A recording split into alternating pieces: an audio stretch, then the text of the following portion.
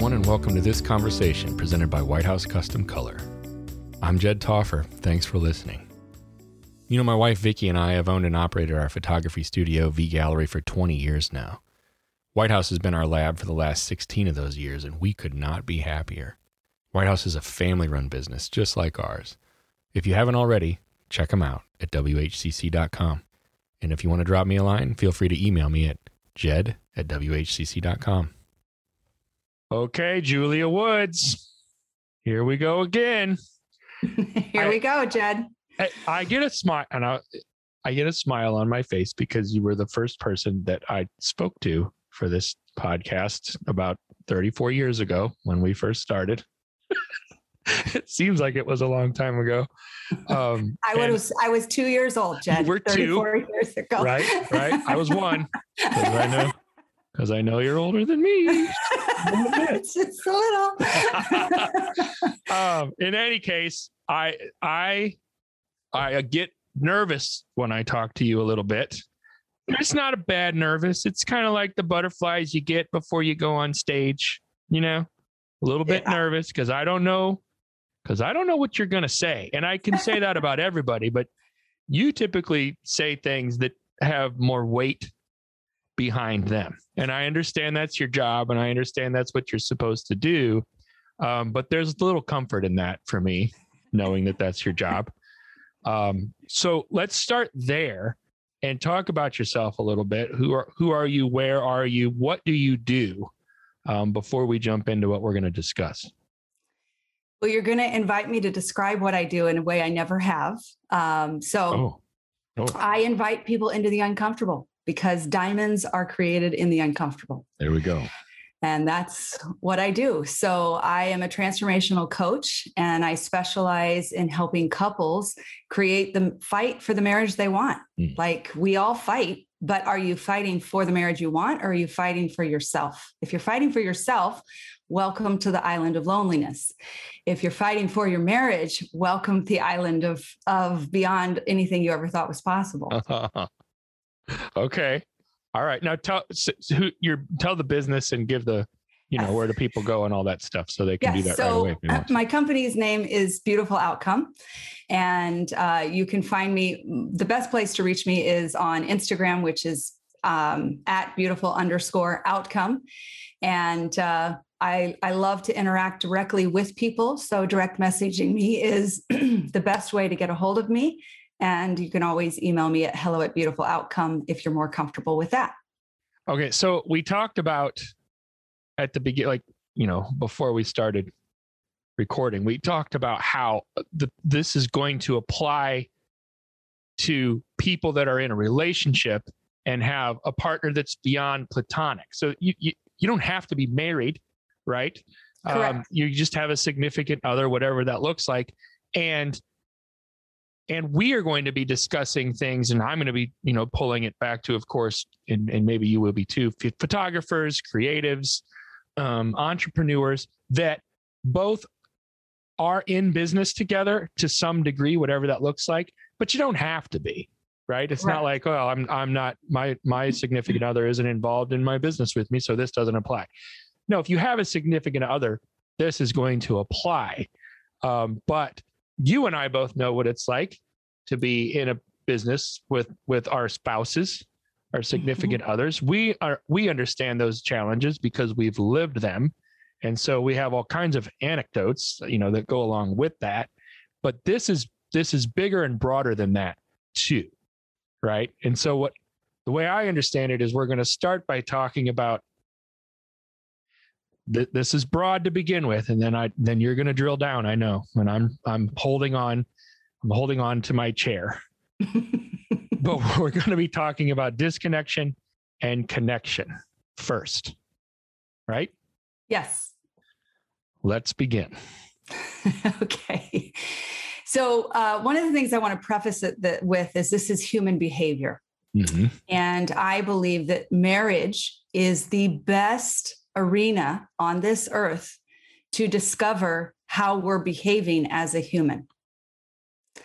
So these tools, what I'm going over with, this is in every relationship. I've had couples who learn this, transform their marriage, and then they transform their business partnership at work, that they're not even in their business with their spouse. They change their relationship with their kids, because this is human behavior.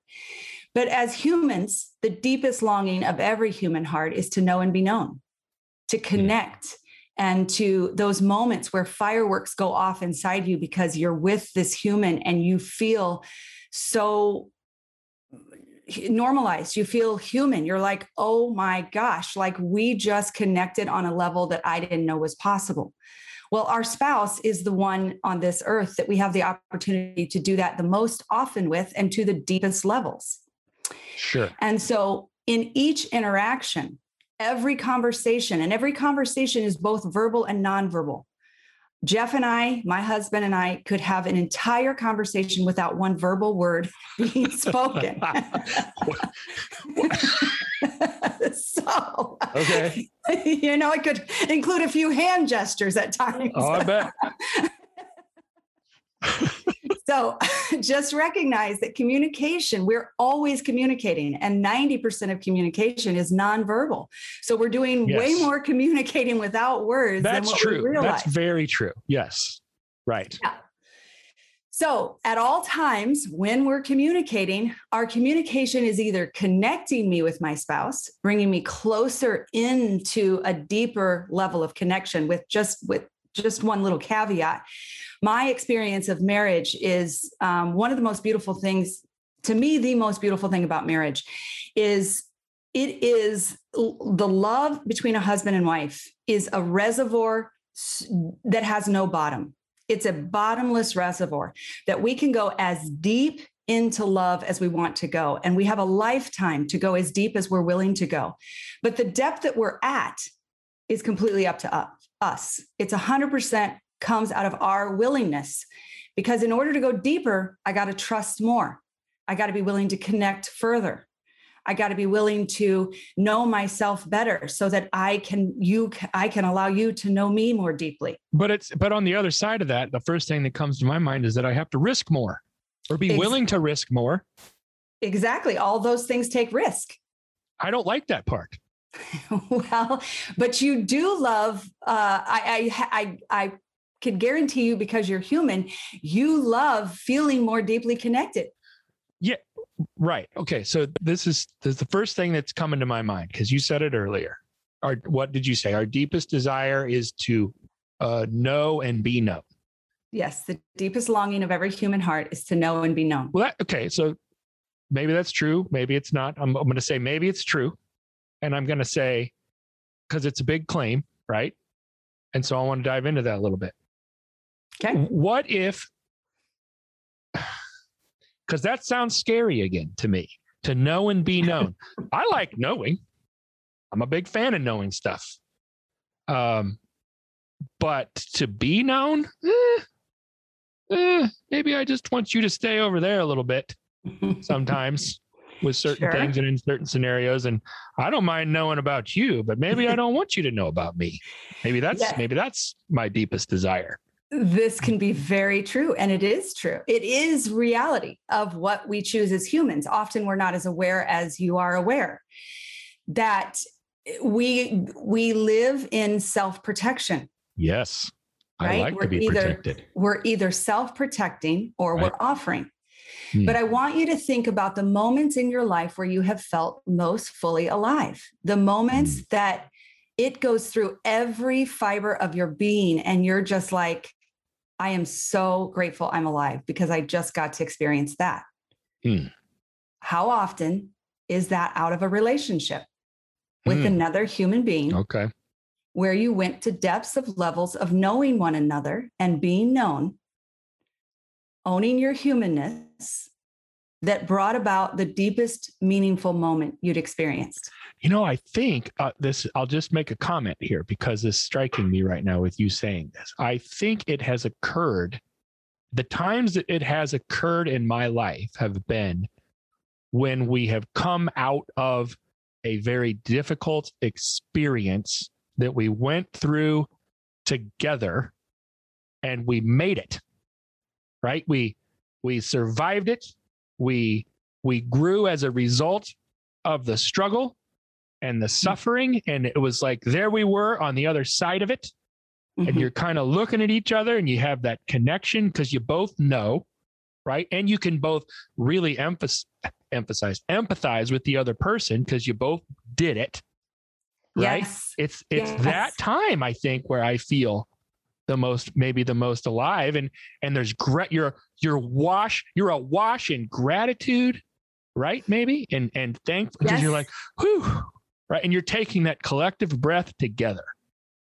Yes. And that's think about that. It's been in business and it's been in life, like we used to say that working together, the challenges are that much harder because you're working with your spouse, but the victories on the other side of those challenges in particular were that much sweeter. And I think that's what I'm talking about. I think maybe that's what you're saying too.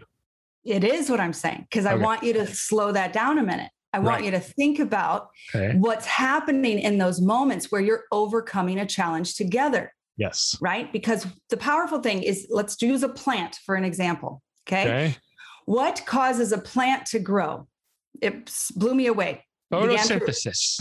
You'd think, right? But that photosynthesis is actually connected to what's happening underground, because what causes a plant to grow is when its root breaks through an obstacle under the soil. The soil.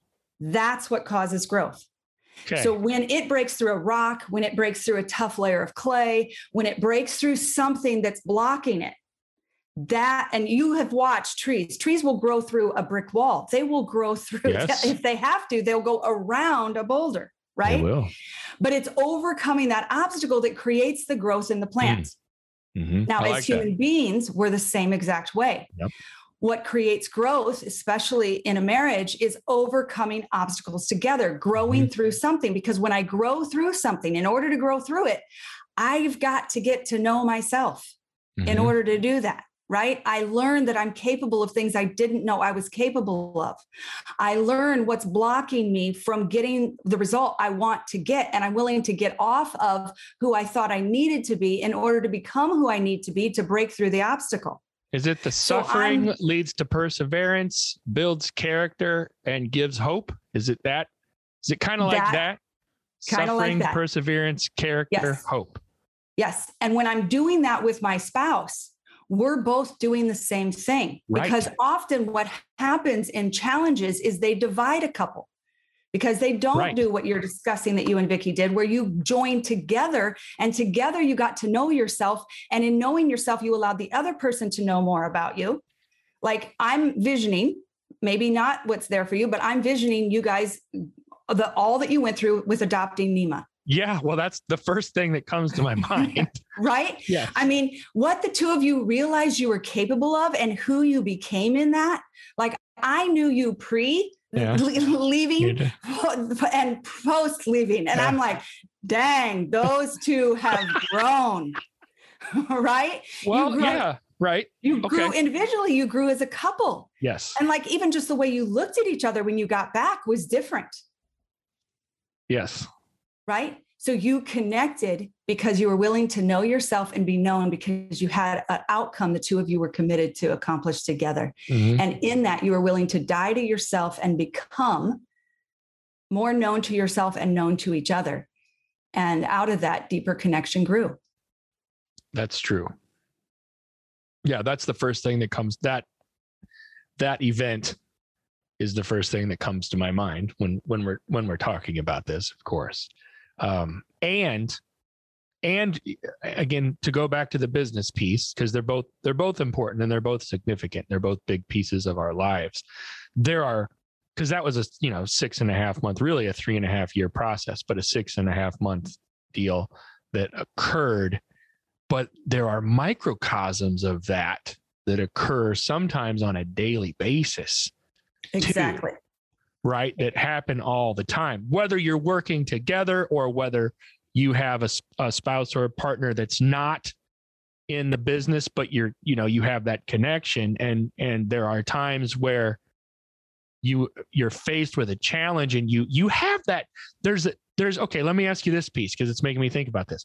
There seems to be a moment or maybe a series of moments during times like that where you both have choices to make, and you can go kind of one way or the other, or maybe there's three ways, who knows, but there's kind of like these paths that you can take, and they seem to tend to lead further apart or closer together. Is that fair to say? Yes, because what I hear you describing is the connection triangle versus the disconnection triangle. In each moment, okay, I'm either choosing connection or I'm choosing disconnection. Yeah. If I'm choosing connection, I'm moving towards knowing and being known. If I'm choosing disconnection, I'm pulling back and it's like I'm isolating. Self-protecting. Yes, I'm isolating myself, right? Right. And so whether it's how are we going to generate $5,000 today in our business, right? We can either connect in that obstacle that we're working to overcome, or we can disconnect in that obstacle. And Jeff and I, that can happen back and forth within one day. Yeah, many times. And so when I think of those times, because, it's also not like you go through a challenging time, especially if it's drawn out for weeks or months. And it's like, well, what we did is we just came together that whole time. I can promise you that's not how it worked for us. It was like, there were times when you're like, well, I never want to see this person again. Exactly. But you stay in it, right? Sure. Like I understand that we could have chosen to separate or get divorced or never see each other again. And people make that choice, and I get that. But what happened is you have those feelings and you have that sense, but at the end of the day, you don't give up. You choose to stay in it. Now you said something earlier. Again, this might have been before we started talking about the connection triangles, but the connection triangle is when, and correct me if I'm wrong, but I heard you say the connection triangle, when you're choosing to stay in it and is based on, or has a foundation of responsibility. And yes, the disconnection triangle, where you're making those choices, comes from a victimhood or a victim foundation. Yes. So now that resonates with me, but I'm not entirely sure why, because I got or maybe there's a lot of fear surrounding all of that. And okay, maybe it's conviction, Julia. Could be. Imagine that. So I don't want to imagine that, but you're making me face it right now. And I'm willing at this point. So talk about that a little bit, because I think that's a big piece. Okay. So let me give you a bit of context before we dive into that. Yes. So one of the most common, when people come in and start working with me in their marriage, one of the first things I ask them to describe is the current state of their marriage. And what I often hear is, well, we're like roommates. But in reality, I had a roommate in college and I had a lot more fun with my roommate than I'm having with my spouse. We're like roommates who are not having fun. That's it. It's kind of like, it's kind of like the ships passing in the night sort of feeling, right? Like, exactly. I know we're here, and every so often I see you, and there you are. And sometimes it's right across the table as we're having dinner, right? Yes. But there is a disconnect there. Exactly. Right. And then there's other times where I'm like, oh my gosh, we're on the same page. I think we're thinking the same thoughts. Yeah. Right. So that's a really good example of connection versus disconnection. Mm-hmm. And we don't get to one of those realities by accident.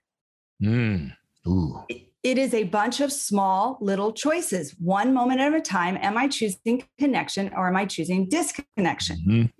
Okay. Mm-hmm.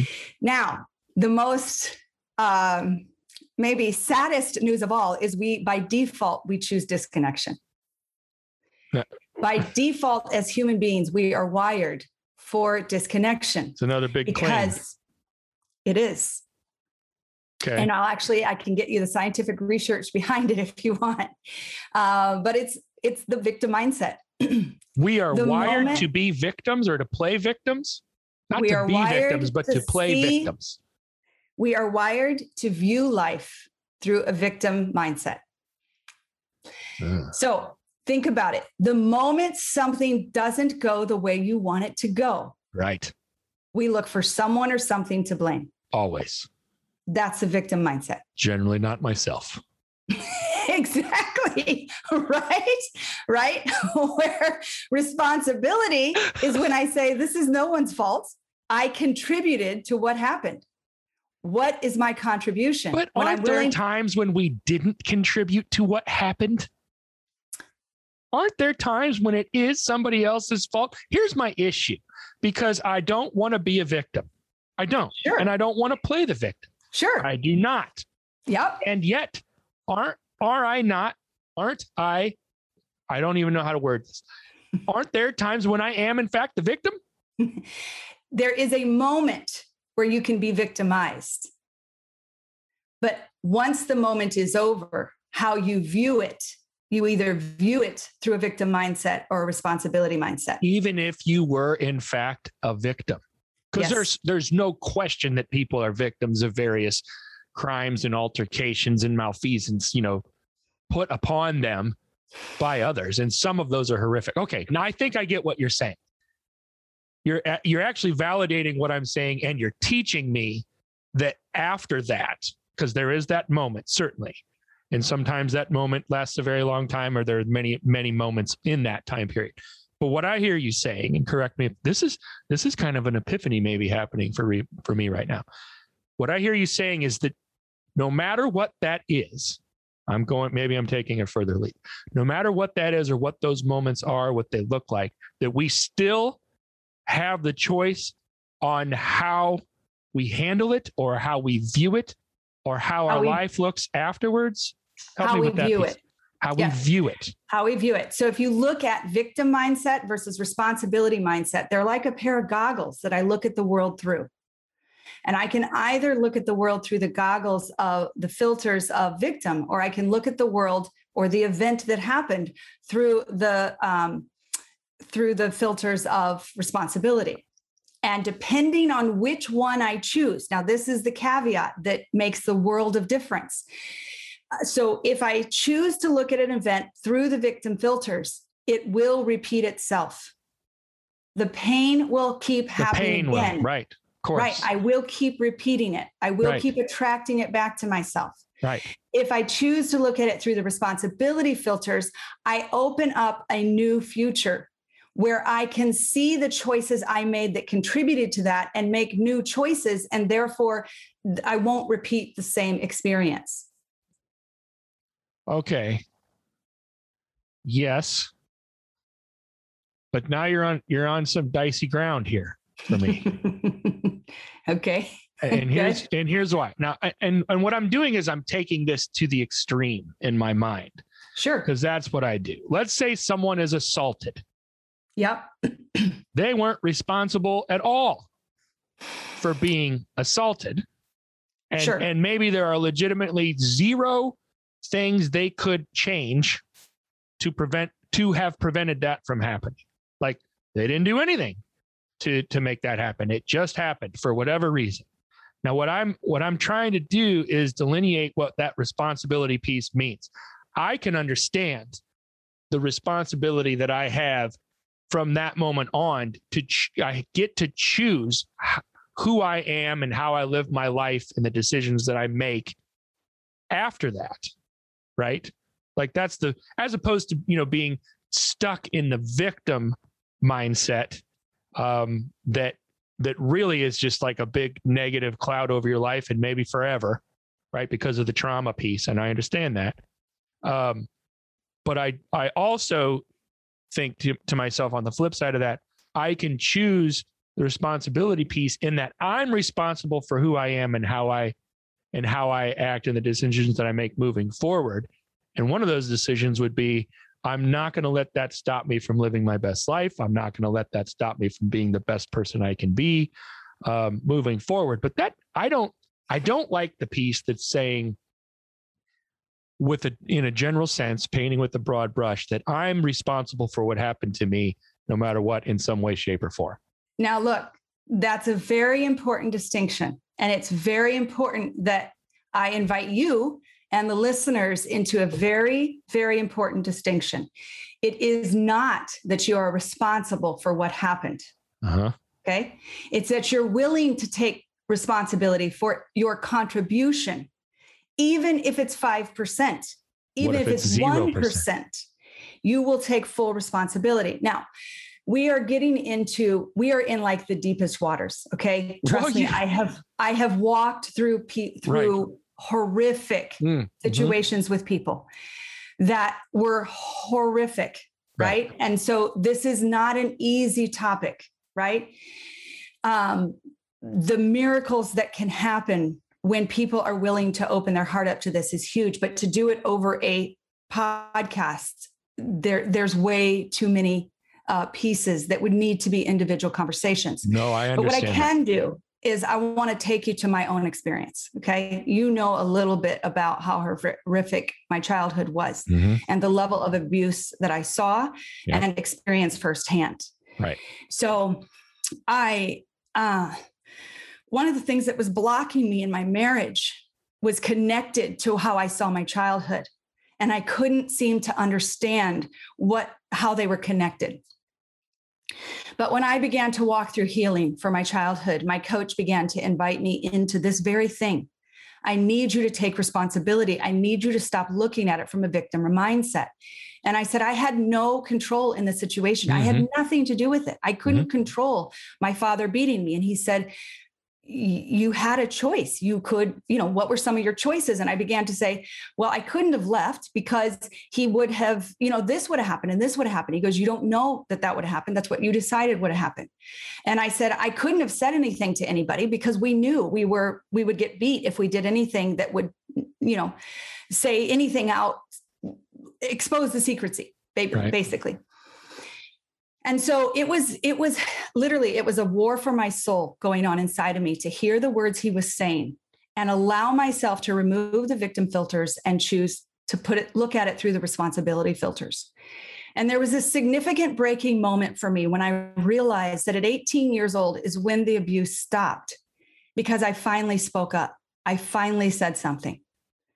So what I began to realize is all those years prior to that, I chose to not say anything. And while that was, a young person making a choice, it was a choice I made. And I have no idea what the outcome would have been if at 10 years old, I would have told a teacher. It took me till 18 to do that. But when I could accept that I chose to stay silent, that was a choice. And at 10 years old, I didn't know how I could provide for myself. I didn't know whatever. But because I was willing to acknowledge I chose to stay silent, it broke something significant in me that now I could stand in my life today and say, where am I seeing myself as a victim and telling myself I don't have a voice? I can't say anything. Well, and so that gives me a better perspective, honestly, because here's what's hitting me now, though, because you brought up 10 years old. It could be 8, it could be 6, it could be 12. It doesn't matter on one hand, in that regardless, when you're those ages, sure, looking back, you could have made a different choice and you don't know what would have happened if you didn't. But this isn't about like condemning that 10-year-old or that 8-year-old or that 6-year-old for not making those choices. And because who knows what your capacity even is in that little brain and then that little heart, right? Like you could say, right, yeah, I could have made that choice. I didn't for whatever, I was terrified or whatever. And that all makes sense. But doesn't that also make what happens to those little babies that much worse? Like that is what lends to the horrificness of right, those experiences, because especially with an adult, someone that knows better, preying on right, those little kids. Right. But at the same time, it's not like they're at fault from a condemnation standpoint. And exactly, at the same time, you don't know what would have happened. And that's just like a fact. You don't know what would have happened had you gone to a teacher, had you gone to somebody, right, and decided to divulge that. So here's the thing. In a victim mindset, we look for someone to blame or someone's fault for it to be someone's fault. Okay. Yep. So that's part of the victim mindset. In a responsibility mindset, there is no one to blame. There is no one at fault. There is simply a willingness to look at contributions. What did I contribute to those results? Okay. So if I can think about, I'm not looking, my dad made terrible choices. My dad transmitted his pain to his children. That's how it is, right? That's his choice. That's his choice. That's what happened. Right. Right. So I just get to look at what happened and say, okay, what did I contribute? Right. And you and I will never forget the conversation you and I had at Texas School, where I felt stuck in a situation in my marriage and in my business. Right. And I was like, Jed, basically what was happening is Jeff was in a deep depression. And I knew that I was fully responsible for the business. I was taking care of everything, but I was too scared to speak out.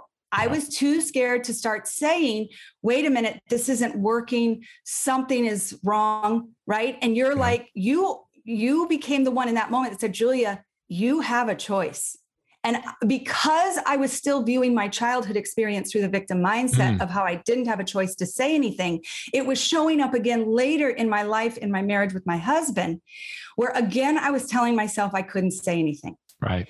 And because you invited me into the power of responsibility to say, you have a choice, you can speak up, that saved Jeff and I's marriage, and it saved our business because I chose to start speaking truth.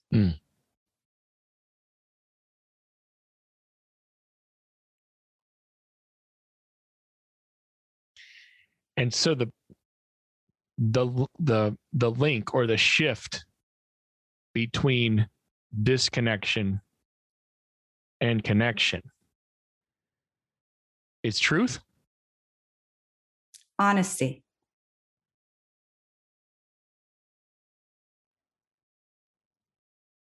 How do you get there?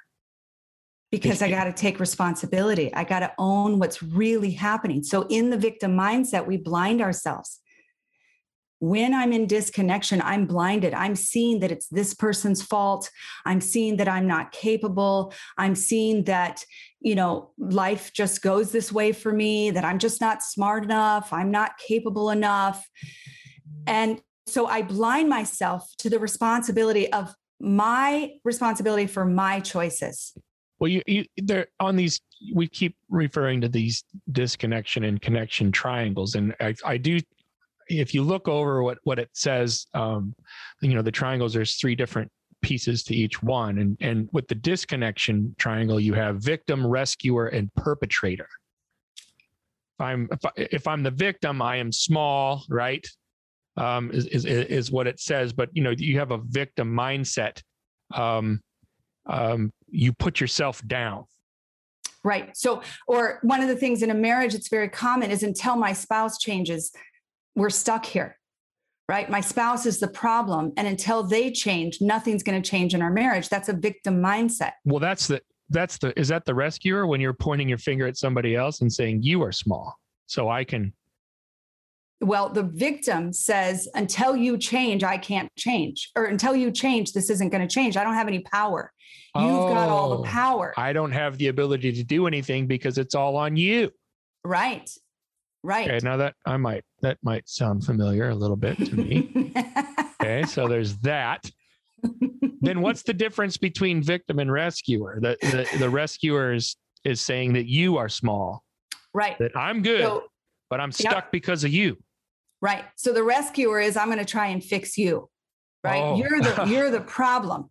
So let me just show you how you're the problem so that I can fix you and we can move forward.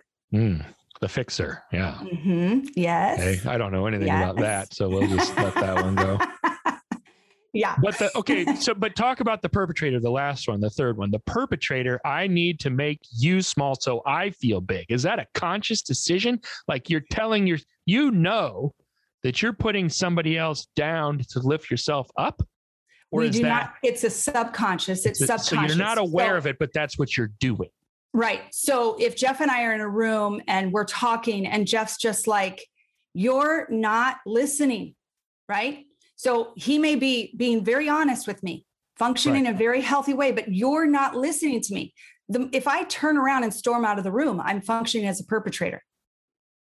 I need to make you feel small so I feel big. Okay. Right. If I can't handle the words he's saying, then I'm going to storm out of the room and take the power and say, well, have that.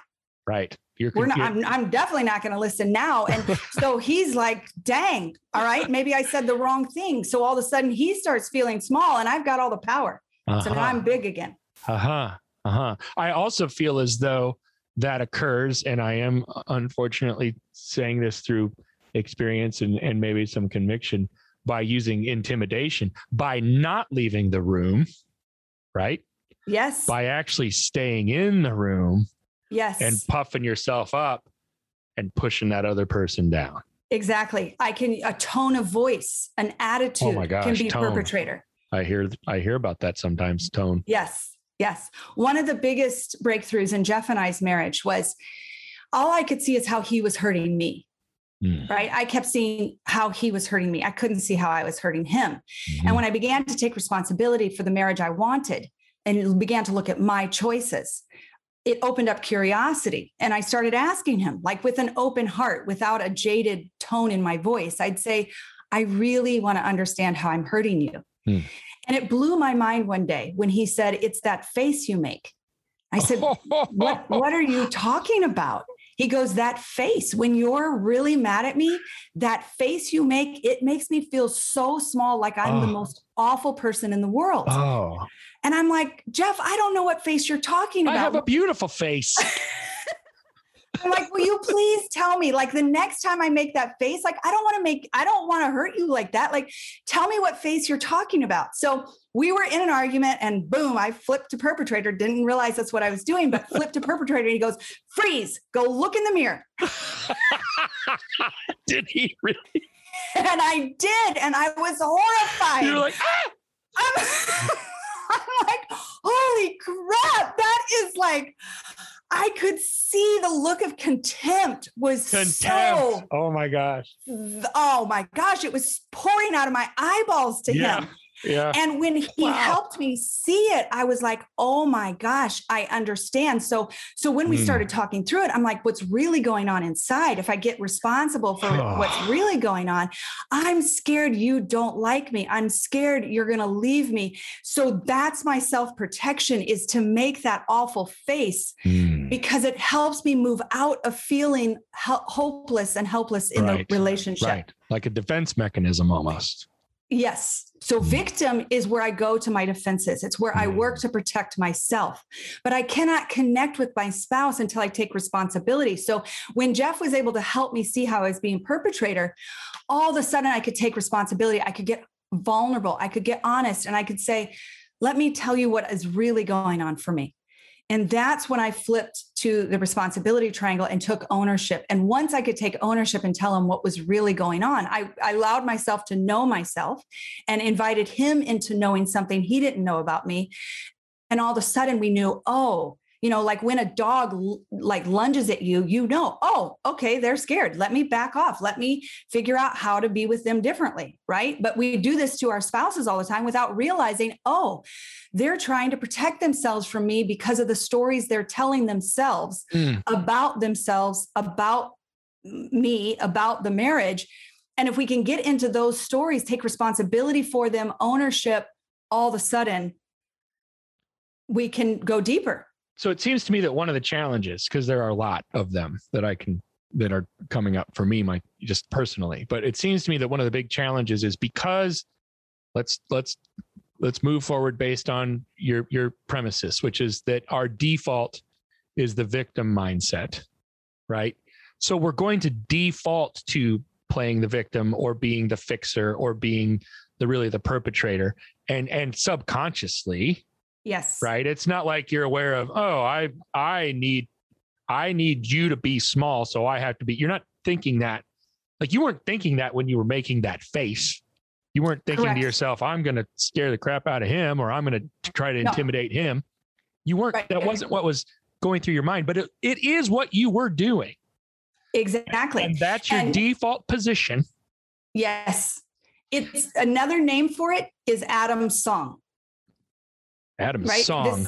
This goes all the way back to the garden. Oh, the first people. Right. It's like the moment something didn't go the way they wanted it to go, they looked for someone or something to blame. That's what we're born into. He blamed the woman, didn't he? Right.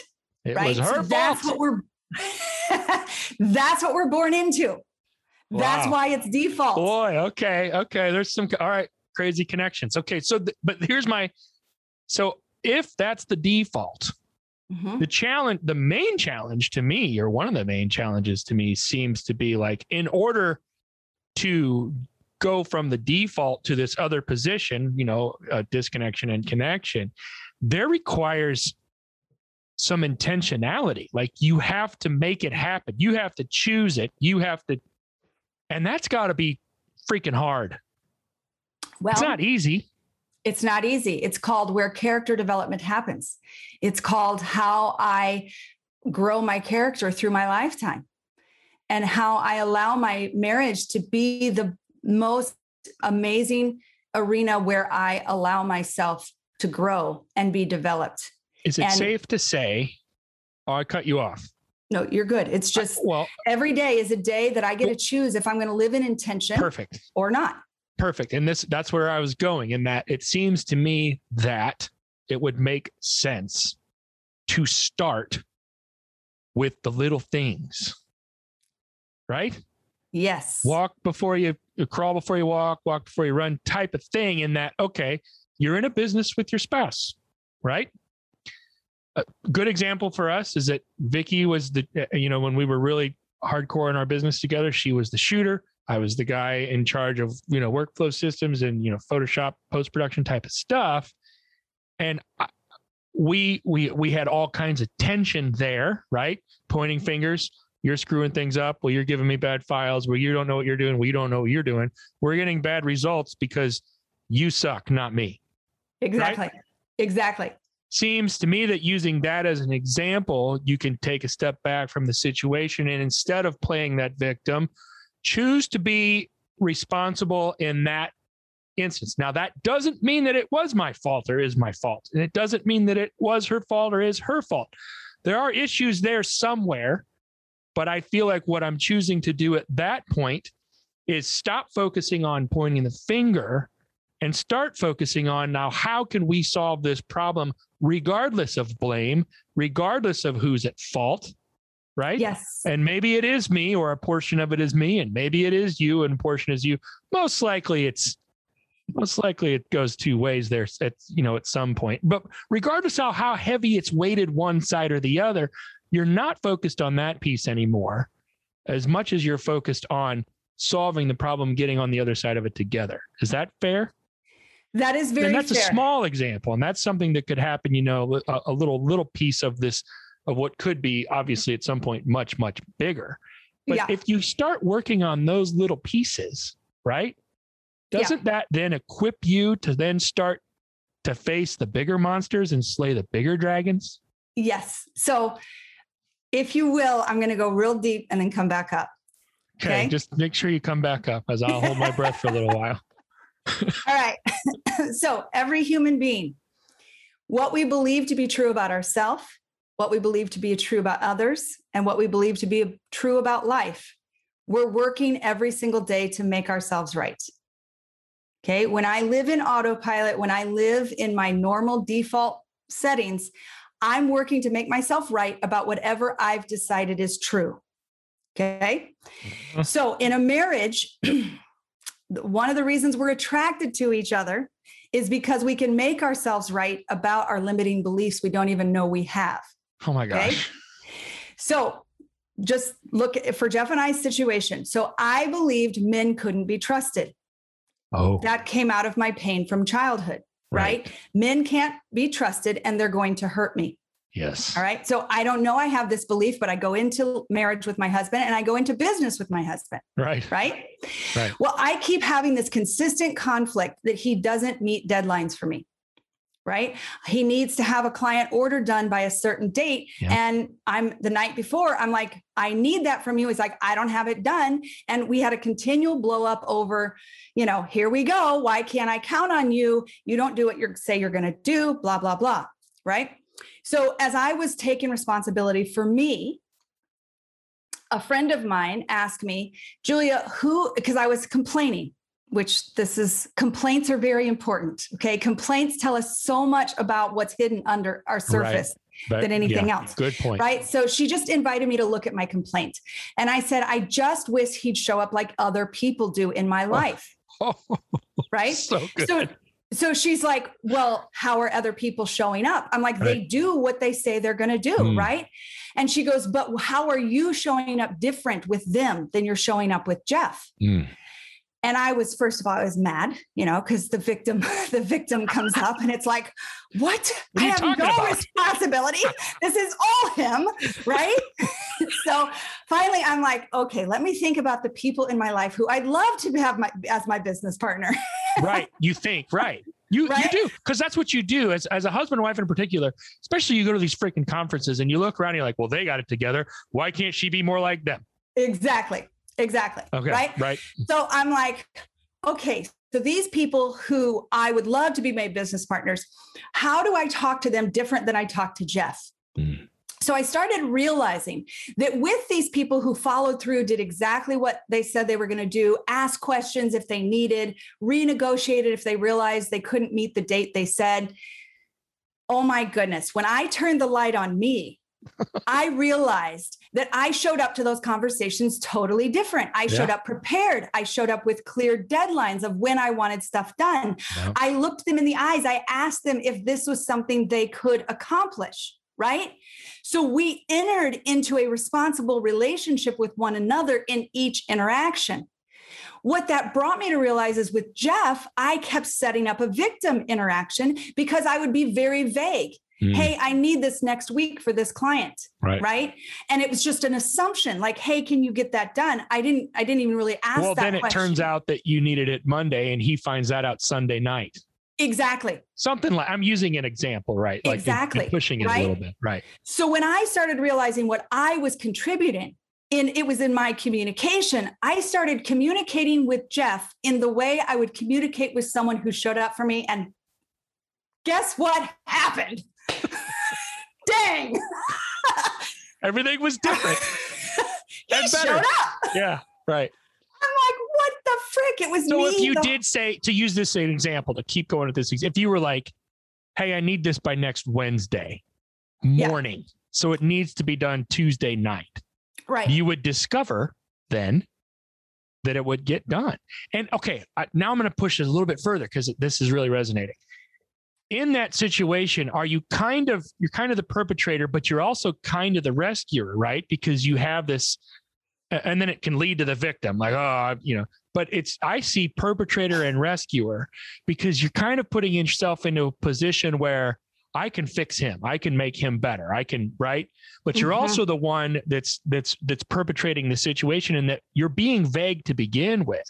Yes. But if I flip that on him then too, because this is resonating, he's also allowing you to be vague because I am small, right? Exactly. He could have said, and what's crazy is I do believe this, and this is so nuts because I've seen it so many times in my own life.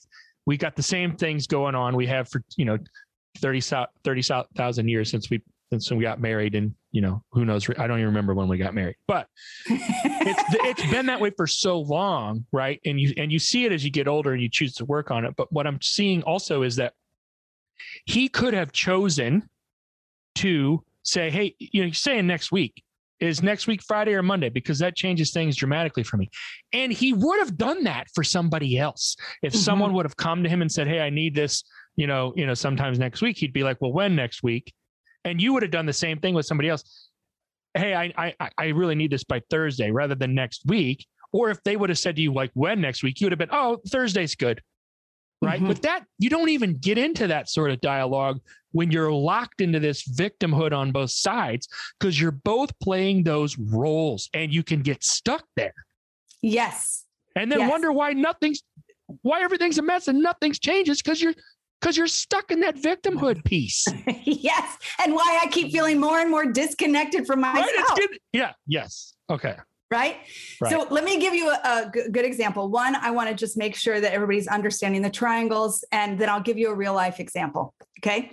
So on the victim triangle, you have victim, rescuer, perpetrator. We've talked about those. On the responsibility triangle, we have ownership, request, and negotiation, right? Negotiate. Okay. So this is this would be a common thing for Jeff and I in our business, right? So my husband has this thing where when he gets into the creative process, whatever goes on for him inside, it can come out in frustration and anger, and he can be cussing at his computer while he's trying to figure out some new creative thing he's doing, right? I have no idea what that's like either. So foreign to me. Growing up in a violent home, anger freaks me out, right? Right. So here he's getting angry, right? So my natural reaction is to turn into rescuer. You're going to fix upset. It. I'm going to save the day, right? Yeah, right. So I start reading his mind. And he needs you to. And in your mind, he needs you to. This is what he needs. I am the best wife in the world because I'm going to save him from himself. Right. And you see it clearly. And he doesn't. I see it clearly. Right. He just doesn't know. Right. So I put on my cape. Yeah. And I remember that with my marriage license came the mind reader ability, and I start deciding what he needs. Yeah. Right. So I decide, he needs a cup of tea. He needs, he just needs something, right? He needs a cup of tea. So I take him in a cup of tea, right? Well, he is like, I set the cup of tea down, and, of course, because I'm in the rescuer mindset, I need some sort of appreciation for what I've done. Right. Mm-hmm. I need to be seen as the valiant hero that I was, acknowledged. Right. Mm-hmm. So I set the cup of tea down, and he I don't want that. Why did you bring that to me? I'm like, well, why you gotta be so mean? Like, right. You're always so edgy. Why do you gotta be this way? Like, the kids are like right there listening. Right. So then we start bouncing back and forth you stay in the triangle. You're playing all the different roles in the victim triangle. Ping pong, like all the way around. I'm the rescuer, I'm the victim, I'm the perpetrator, and we're just going at it. Yes. Right. Okay. There's an example of what life looks like on the victim triangle, and it doesn't need to be that dramatic. I'm overplaying it, but some days not. It's funny. You're overplaying it for maybe this example, but you're underplaying it from others, right? Like this. Sure. Yeah, it doesn't have to be that dramatic, and sometimes it's much worse than that. Exactly. Okay. Yes. Good. We have literally had our hands around each other's necks, choking each other at one point. Okay. Okay, there's a full-on perpetrator. That's an example of it being worse. That's an example of it being worse. Okay. So now, if I am functioning on the connection triangle, okay, Jeff's getting upset at his computer. I recognize I'm living in ownership. I recognize what's happening inside of me. Ownership, and ownership. It says I am valuable and worthy.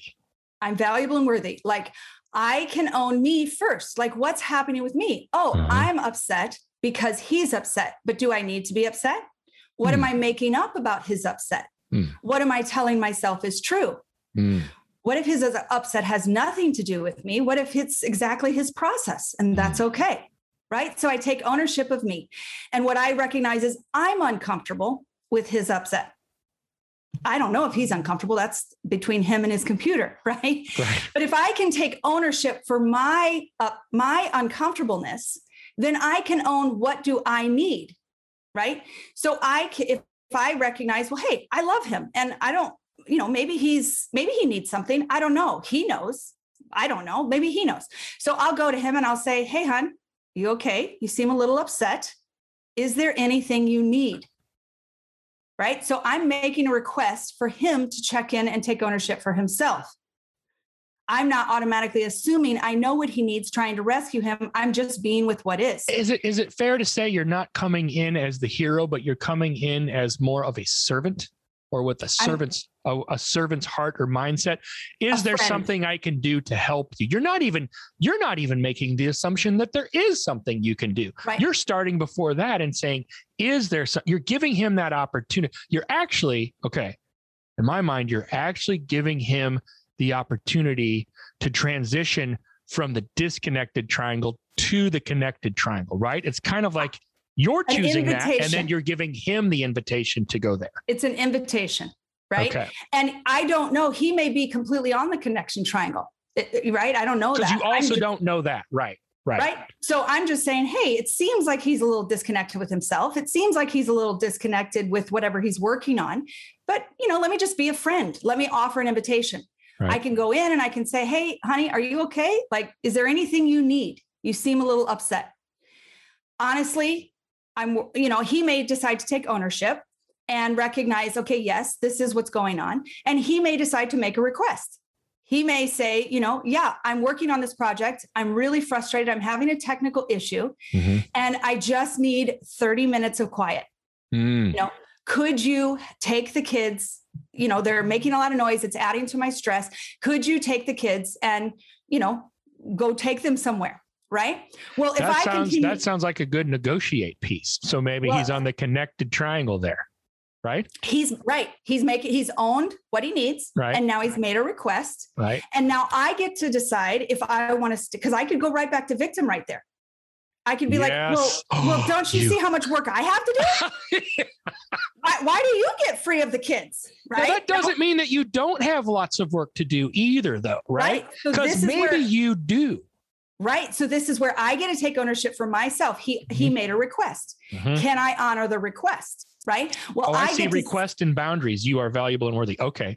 That's where we're at. Okay. He made the request. Right? He made a request. Right. So now I need to take ownership. Can I honor the request? I'm not a victim to the request. I don't have to do it. It's simply a request. Right. Right. So I can take ownership for me and say, wow, that doesn't really work for me. I do have more work to do. And so together we can negotiate a new plan. Then you negotiate together. Hey, how can we make this work for both of us? Right. You need 30 minutes. I need 30 minutes. The kids are, this isn't the best place for the kids as we each work or through you this, could, you could say, so you could decide that, yes, I can give you 30 minutes right now, but then I need an hour and a half. Exactly. I can do that right now and I can put that stuff to the side, but then I'm going to need more time later. And then he gets to decide, hey, you know what? That works for me. Exactly. I just need that right now. I'll get this taken care of. And then I have the rest of the day to do whatever. Right. Or we could say, hey, why don't we call your mom? She said, whenever we need her, she'll stop in, whatever. Right. So we work through that. At the end of that period, there's no hurt feelings. There's no bitterness. There's no stories we're making up about each other. Right. Right. And we do this when we feel those moments as a spouse, husband and wife, especially in a partnership, when we feel on the same page, we do this automatically without thinking about it. Right. Okay. So we gave the Leave It to Beaver scenario. This is true. And we did. And that's great. And I really believe, and we can make fun of Leave It to Beaver all we want, but the point is it can be that way. It can. Let's talk about for a second when it's not, or let's talk about for a second. Let's use that same scenario. You go in and you decide intentionally that you are going to take ownership, right? You're not going to play the victim. You're not going to be the rescuer that you feel compelled to be, or that you usually have taken that role as the rescuer. You're deciding with intentionality, I'm going to take ownership. I'm just going to go see if there's anything I can do. Right. And so you say, hey, is there something that I can do? It seems like you're upset. Is there anything I can do to help? And instead of coming back as, with a request, let's say he stays in that disconnected triangle. Yep. What is the healthy response, or what sort of recourse should you take at that point by staying in because the other piece of request is boundaries. Yes. Okay, good. So this is where I can be like, okay, he's going to stay upset. He wants to be there. No bad. Right. That's a choice. Sometimes I just like being on the victim triangle too. Right. So then I can be like, okay, but his upset isn't working for me. Right. So how do I take responsibility for me? Right. And then I can say, hey, I'm going to let you work. What I know is I'm struggling to get my work done as I hear what's going on for you, but I'm going to give you the space to do what you need to do. Right. I'm going to take the kids and I'm going to go over here, or I'm going to leave the kids to watch a movie. Does it work for you if I leave the kids and I go to a coffee shop? Because what I'm doing, I really need to focus, and it's hard to do that with what's happening for you. No, it doesn't work for me. I need you here to watch the kids. You can't leave. I got all this crap to do. You got to stay here. Right. This is role playing. Hey, I just slipped into role playing. It's good. It's good. Okay. So again, I can turn into the victim if I want and be like, oh, he just doesn't care. He never, does whatever. But right? you stay on the connected triangle. You're staying in ownership and you're valuable, right? Yep. So I'm going to say, I'm unwilling to negotiate. Okay, good. You're unwilling to negotiate. Right. So I'm going to say, okay, so what is it that I need? I need to finish this project. Right. And he's not willing to watch the kids right now. Right. So what can I do? And then at that point, I take responsibility for what it is that I need. And I can call his mom, or I can, you take look the at kids. other options. Right. I see other possibilities. And then I look at what else might be true. You guys have said that before. And I think that's so powerful. What else might be true about any given scenario? What else could be true? Because when you're playing the victim, you're like, I have no other options. I'm screwed. There's nothing I can do. Right. But what else could be true? Oh, wait a second. Yes. We do have an option in that his mom has said she can come over and watch the kids. I'm going to call her. And maybe I take the kids to her and the coffee shop's right there, and I discover, well, there's this fantastic option. And maybe I should have chosen that to begin with, because that's awesome. Right. And he can stay in his little victim triangle and be upset for the rest of the day. It's not going to affect the kids. They're with grandma. It's not going to affect with me. I'm going to be on my 4th latte, loving life. Right. Right. And because you stayed in that connection piece where it's kind of like rational and irrational. I think there are rational qualities that come, and we call it common sense, and in retrospect, sometimes you see it clearly. Why didn't I see that was an option? Right. Well, it was because you're in that victim state that prevents you from seeing things that are also true or that could be true instead. Right. Absolutely. Absolutely. Yes. Ooh. And then later, as if I continue to want, because I'm going to need to work through it at some point. You got to face it. Still there. Right. So once everybody's, had their time, I've gotten my work done. All is good. He had his space. Mm-hmm. It's not uncommon for him to come to me and say, hey, I can see how I responded to you today.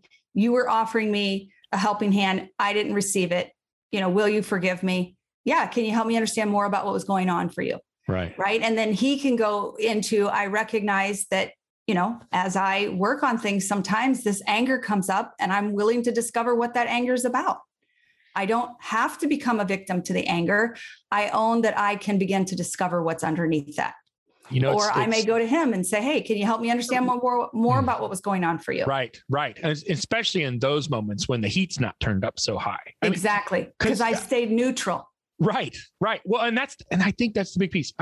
Various parts in our relationship and our marriage, both with the business and even personally, we've discovered that, and now I'm going to frame it as in we when we stayed in this victim triangle, in the disconnect triangle, there are so many times where things happen cyclically. Like you go through this process. And really, I can see now it's you're transitioning from victim to rescuer to perpetrator, from victim to rescue to perpetrator. You're not getting out. You think you're trying different tactics, but they're all within the same victim framework, right?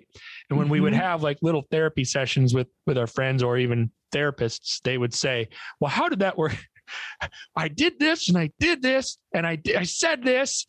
And it was just like you told me to do, but and what in reality, I was looking at her like I wanted her to be in a different state, like I wanted nothing to do with her. Well, that's the tone piece or the look piece or the condemnation piece that she's actually been complaining about this. Well, he does this and he does that. And I've always told him, and they always said, well, how did that work out for you? When you did it's the same thing. Well, it's because we were staying in that framework. We weren't asking ourselves, what else could be true, for one thing.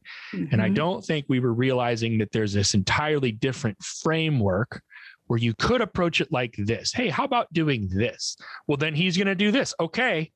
But don't slip back into that victim mindset when he's going to respond to you in such a horrible way. That's when you can set a very healthy boundary and say, okay, you know what? I'm going to leave you with your junk. I'll use that word instead of another word that comes to mind. And I'm going to go away because I got stuff I need to get done. Right. And I'm going to take the kids here. I'm going to do this with the kids because I don't want them around you. Right. It's not good for them to be around this right now. You work your stuff out. We're going to do this, that, or the other thing. And then we'll come back. We can talk about this later. Yes. Is that? Yes. I am fully responsible for my experience in my day. I'm the only one that can choose it. It doesn't matter what happens to me. I can choose to be responsible for myself and myself alone. I don't need to be a victim to what you're doing to me or what's happening. I can choose to take responsibility for me. Okay. And that's the same as a spouse, right? I'm responsible for who's the spouse I'm being. If I want a certain marriage, who's the spouse I need to be to experience that marriage? If I am a business partner, what's the business partner relationship I want? Who do I need to be to experience that kind of relationship? Right. That's the only thing I can take responsibility for is me. Right. Okay. Deep breath. That was really good. Let's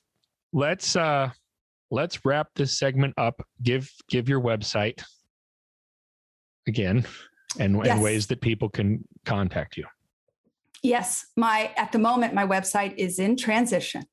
So it's going to be best to go to Instagram at beautiful_outcome and connect with me there. You'll be able to get to my website from there. You'll be able to get to the different ways that you can connect with me and work with me if this is something that resonates for you and you want to take responsibility for you. That was really good. Thank you for your time with that, Julia. You're very welcome.